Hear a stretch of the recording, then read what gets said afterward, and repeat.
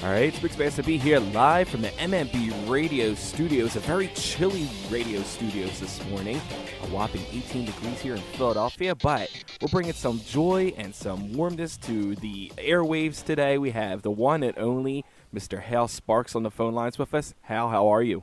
I'm fantastic, thanks. And you are correct. I am the one and only. I think that applies across the board. Yeah. To most human beings, most people, I think, just don't take advantage of it. You might be the only version of you that exists, but most people just kind of go, I know I'm an original cut, from, the perfect fabric of the universe, but I think I'll just stand in line like these other dopes. I think... Well, we appreciate you waking up early to talk about your upcoming shows in Philadelphia because you had a show last night at the Helium Comedy Club. How did that go? Awesome, but that's kind of par for the course for me. And I've got two tonight. We're sold out Sunday. We sold out the Valentine's Day show on Sunday, so we added another one at 5 o'clock, and then I'm sold out Saturday too. So it's pretty awesome. It's going good. Where I think it's funny because while I wouldn't call my act clean by any stretch, I'm not vulgar. I carefully choose my words in that regard, and so I think I'm slightly more couples friendly than a lot of comics can be, and so I think that's why we get a lot of Valentine's requests to do big show weekends and the like, is because I can say stuff that's clearly adult, but I'm not going to make your date pissed at you for bringing you out. You know what I mean?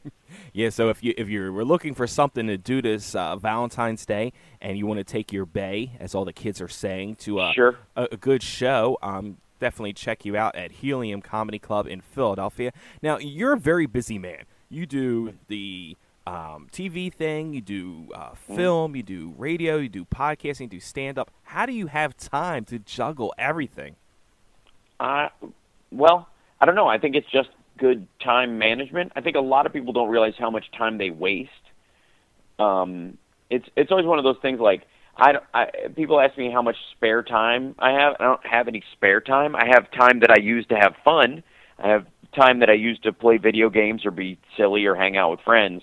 But it's not spare time. It's actually used for that purpose.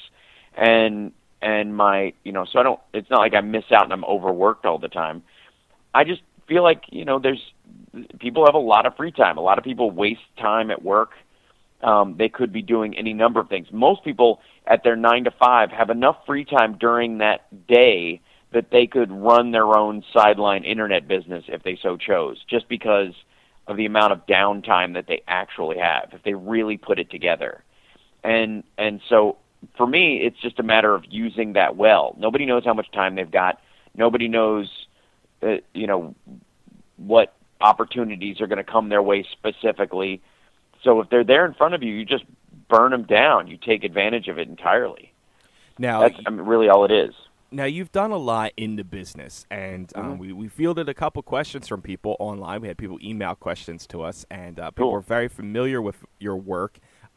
We had one of the people send in a question, so you got to ask him about 20Q and being Mr. Q, and I told him, I said, well, I promise I will try not to bombard you with a lot of questions about your past, because I got a lot of Queer as Folk questions as well. And a lot of people... insofar as the 20Q thing, that was a voiceover job. I do a lot of VO stuff. I did Tack and the Power of Juju, which is a cartoon on Nickelodeon that ran for 3 years. I've done like movie voiceover work and that kind of stuff as well. That's an entire career in and of itself. You can actually watch the transition in the work that I've done and gotten over time, starting with, like Dr. Dolittle when I did that, to now where my voice is much more recognizable to people, so I can't do the kind of anonymous character stuff.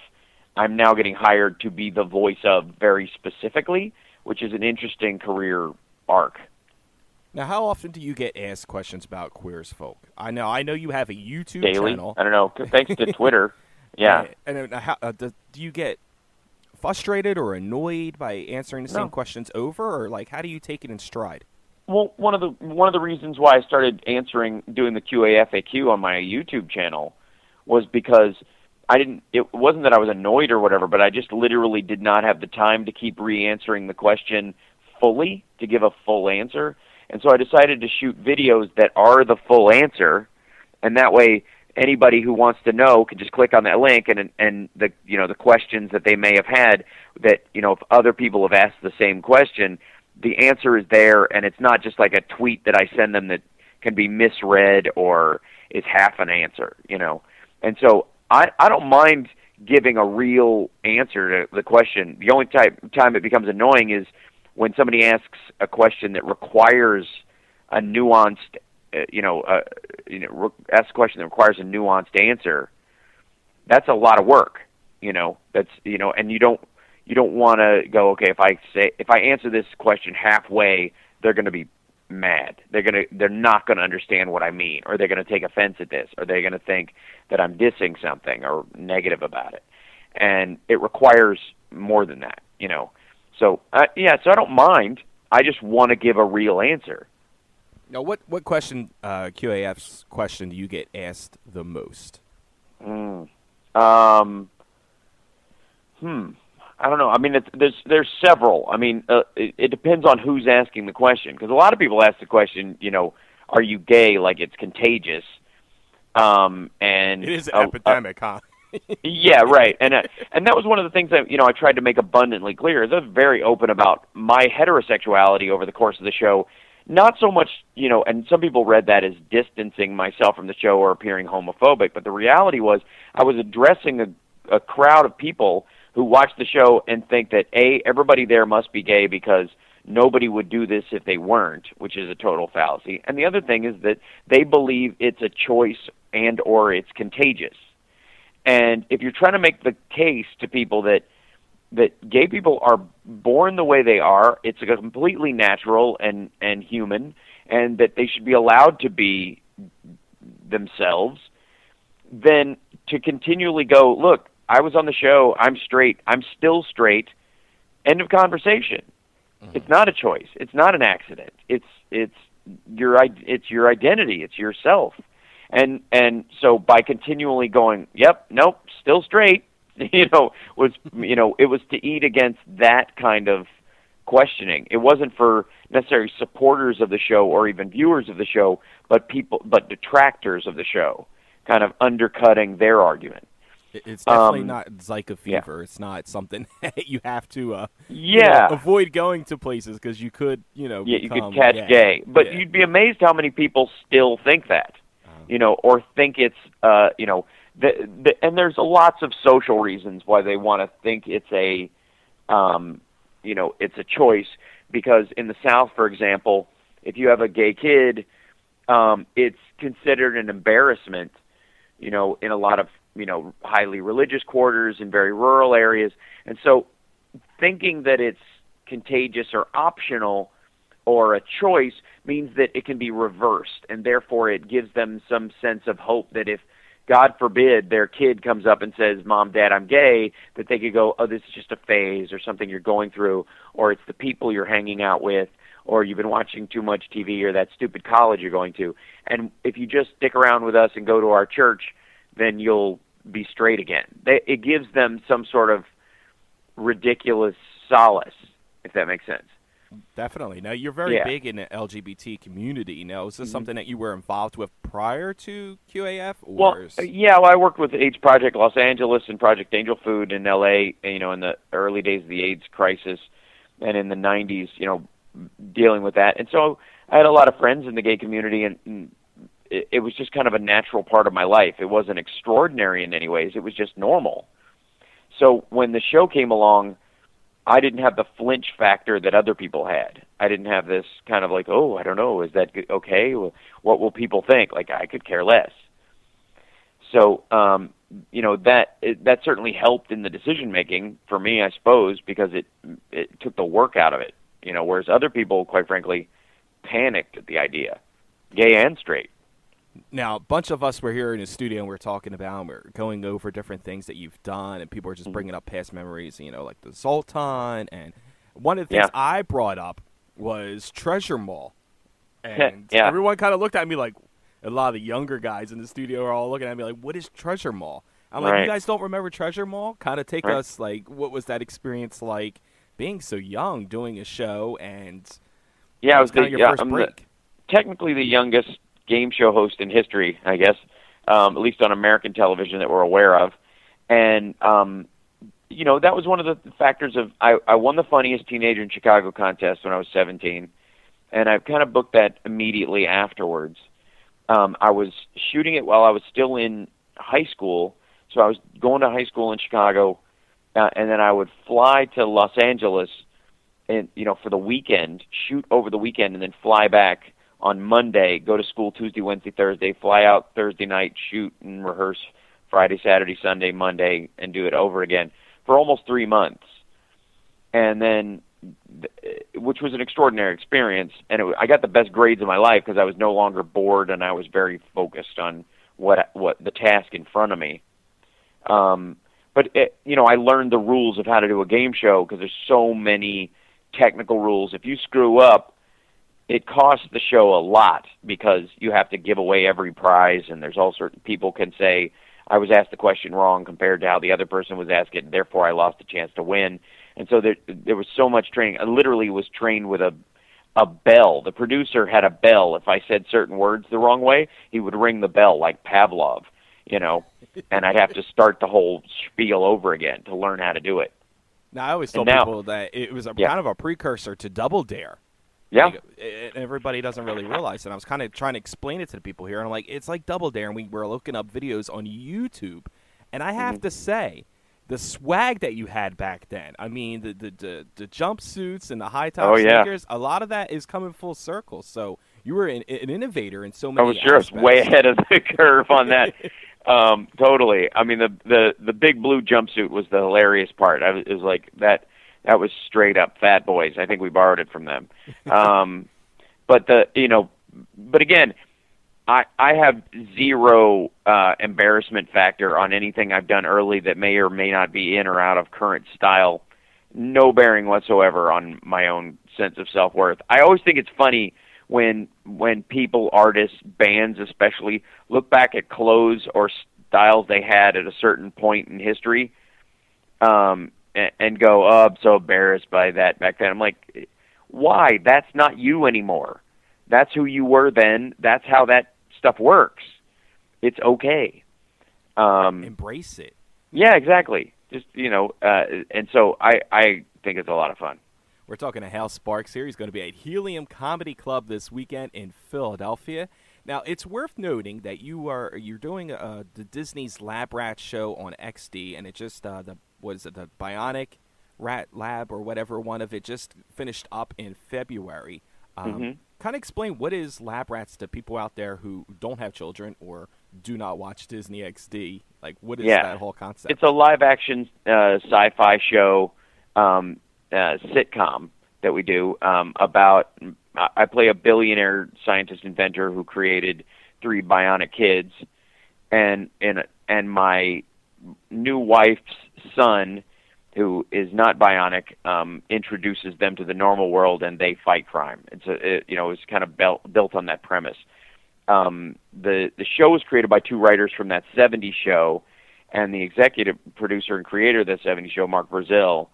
And so the jokes that were in it were as good as anything I'd seen in any sitcom script that I was looking at, and I jumped at the chance to do it because the character was so just crazy fun, and so we've been doing it for 4 years now, and I'm now a director on the show as well, and I got in the DGA last year because of it, which is a fantastic step for somebody like me, and now I'm in kind of that narrow field of directors who can do special effects really comfortably because of my experience on the show, and it's been great. And it is worth noting as well that it is the most watched show on Disney XD, which is the only a pretty thing that big beat deal. the only thing that beat our premiere last year was Empire, which is crazy when you stop and you think about the number of people. Yeah, people, you hear Empire and people are like, oh, I've heard of that, but then not so many people say they've heard of Lab Rats, right? And you're like, wow, in comparison, they're doing same numbers. numbers. Yeah, it's so weird. And it's actually been a great thing. And you do realize who your audience is when the whole family is showing up. When you're getting corralled by everybody in the mall as opposed to just one. Like 'cause with Queer as Folk or I Love the '80s or Dude, Where's My Car or Talk Soup, even there would be one person in a family that would know one thing that I did that was sort of specialized to whatever they liked. Meanwhile, with Lab Rats, I'm getting the entire crowd. If the kids watch it, the parents know what it is. Everybody's coming over. It's awesome. Now, what's it like working with Disney? Because you do stand-up comedy, so you kind of have to toe that thin line there, where you are representing a family company with Disney, but you also want to be yourself and be a comedian and do your own things and be adult at times. What's it like balancing those two? They put no limitations on what I do at all. I give them a tremendous amount of credit that they never even broached the issue as far as the issues that I talk about or the language I use in stand-up shows, because it's specific to the venue. I'm capable of discussing things with my friends in a different way that I discuss it in front of my grandmother. And I think that's all it takes. A well-rounded human being knows where, to use what kind of language and talk about what kind of topics. It's just about respect for your environment. So it's been no problem whatsoever. If anything, I've tried to be, a good point of guidance for the kids on the show. And it's worked out that way. And like I said, to Disney's credit, they didn't flinch at the fact that I'd been on Queer as Folk at all. All gay storyline aside, it's a very adult show. Beyond anything it makes Breaking Bad look like a Saturday morning cartoon as far as content. And so that they could have said, well, we can't hire him just because of that. And they didn't, so I give them a lot of credit for that. Now, one of the things I found very interesting about you, and you've said in past interviews, and you've made mentions about, is that you've never taken any drugs or drank any alcohol. Do you consider yourself straight edge? Yeah, I mean, I think that's a description that works for me. I was doing it before that existed, even before there was a straight edge. I suppose. It's a good label to help people understand it. It's not, there are people who co-opt it and make it a religious thing. In some cases, there are some people who co-opt it and make it strictly a punk, kind of, X lifestyle. But to me, it's just natural living. I don't need any external help. I don't need any help being weird or socially active. I don't. I totally agree. I think drugs are temporary weird for normal people. If you live a normal life and your life is completely normal, some people take drugs just to feel weird for a while or feel off or feel perpendicular to the life experience that most people have. And I don't need any help feeling that way. That's how I feel all the time. It's why I'm stand-up, arguably. It's why I write music, quite frankly. It's because that's my perception point in life. So I don't, high wouldn't make it any better or any clearer or anything like that. And the same thing goes for alcohol. I don't need that. I don't need a social lubricant. I don't need anybody, I don't need to relax to feel like I need to talk to anybody. Never have. It's just not there. I don't begrudge anybody doing it, though. I also don't judge people for doing it. It's their choice. But I'm happy to be the designated driver if that's what comes up, because I just don't have any interest. Now, I respect you for that, because I consider myself straight edge, and along the same reasonings that you presented yourself, a lot of people, I tell them, I'm straight edge. I don't drink. I don't do drugs and everything, and they automatically want to just label it with the punk and X lifestyle. So right. I appreciate that you're out there kind of doing the same thing I'm doing, where you're like, no, it doesn't necessarily mean you have to be punk or, no. a certain lifestyle. It's kind of just doing your own thing. Yeah, well, I mean, to me, the most punk thing you can do, or the most metal thing you can do, because I've never been a punk fan. I like musicians who practice, so I've always been more of a metalhead. And this is not something that necessarily falls naturally into place with what you would envision as metalheads per se. But that doesn't matter. The whole point of it is individualism in that regard, being yourself. So I've always been a Kiss fan. It's like, the whole thing is do you, do your thing, be yourself. And that always appealed to me even when I was a little kid. And so drinking because of social pressure, doing drugs because of social pressure, or even not doing it because of social pressure because, religious family members don't think it's right or it's against your religion as a group think idea just didn't work for me. The reason I don't do it is because I've chosen not to do it, period. It has no bearing on whether anybody else does it or don't do it. Now, you mentioned that you do the music and you record music. You have your own band, correct? Mm-hmm. Yeah, now, 01. All right, now, how long have you been doing this? Is this something you've been doing for quite a while? Yeah, I've been in band since high school. Most people don't pay attention to it until you become some level of famous. So once you are, they think it's something you're doing now that you are famous or what have you. That comes up a lot. But I find that music, acting, stand-up, they're all different artistic expressions that don't overlap. There are emotions you can do in music that you can't do in stand-up, and vice versa. Like, you can do annoyance in stand-up, but it's too small an emotion for music. You can do rage, genuine rage and sorrow in music, but it's out of place in stand-up. You can do all of those feelings as an actor, but you don't have any control over when you'll get to do them. You don't, you can't come into work and go, I feel angry today, let's do an angry scene. It doesn't work that way. You actually have to craft whatever your emotion is germane to the project. So each one of them, has a very specific, artistic outlet to it.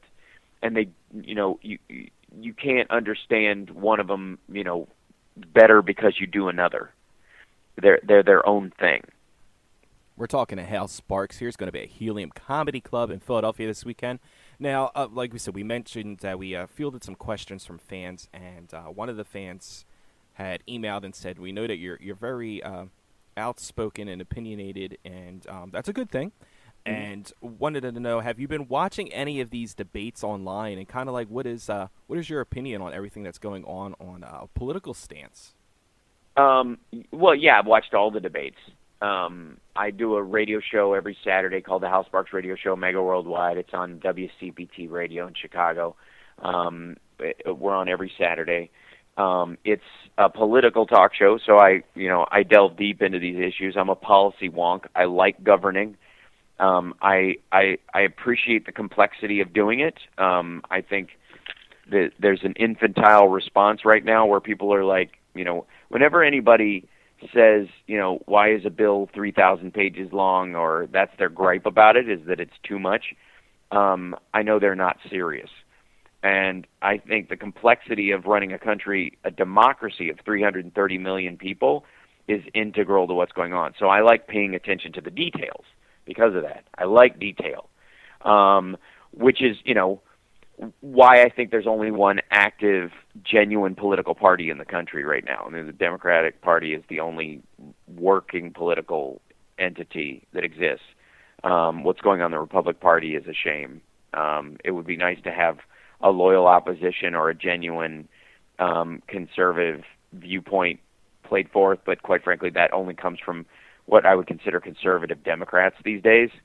I think people like Jim Webb and Max Baucus and people like that are as right-wing as you need to still be able to govern. And so, and they're Democrats. What's happening as far as, the Trump nonsense and all that on the right is an undermining of any genuine conservative thought. It's unfunctional. It's not even dysfunctional. It's without function. And anybody whose argument is we're just going to make it better, trust me, is cartoonish and silly. That being said, they're very entertaining, but they're not. But that's not politics. What's happening in the Republican debates is not politics. Meanwhile, on the Democratic side, there's you've got two people fighting tooth and nail who are in 95% agreement on everything, and that's because they both know that there is no one worth voting for on the Republican side. They will not garner national support no matter what they do, and that whoever is the Democratic nominee will more than likely win unless they totally egg it. So, for the reality is that I want somebody to operate the country. I don't need a leader. I'm a grown man. I make my own life decisions. I don't need a moral compass outside myself either, but I do need a functional executive running the country. And that's what I look for in these. And you watch these kind of situations and you go, would I hire this person to run my company? Saying what they're saying, speaking like they're speaking. That's effectively, and keep in mind, in my company, I don't want to fire anybody. You can't fire the public. So to keep this analogy solid, that's super important. Now, how often do you bring politics into your stand-up routine? Is that something you're cool with almost doing? Never. Almost never. I do socio-political commentary in that I talk about how we all live together in giant groups, which technically is politics. I just don't bring names into it very often. Occasionally, if something sillier strikes me as, if I feel like doing a Trump or Bernie Sanders impersonation and fitting it into a joke just randomly because I'm having fun, I'll do that. But I found that I make more headway around issues that I care a lot about if I speak about them in non-political terms. If I talk about them in terms of their social impact as ideas from the inside them, meaning that if I talk largely, if I mention a name and say this is why blah blah blah to gay marriage, or I make an attachment to taxes or what have you, certain members of the audience, their ears will shut. That's just how it works. Now, other than the upcoming shows in Philadelphia this weekend at Helium Comedy Club, 4 shows sold out. What else do you have coming up? Well, I go back to L.A. on Monday after I'm done with these shows, and then I'm working on. I have 3 short films we're doing in quick succession, and then I have some basically what I would call driving dates in the L.A. area. I go out to Claremont, California, and Las Vegas, and a couple other places for the next few weeks. And then I'm back out on the road after that.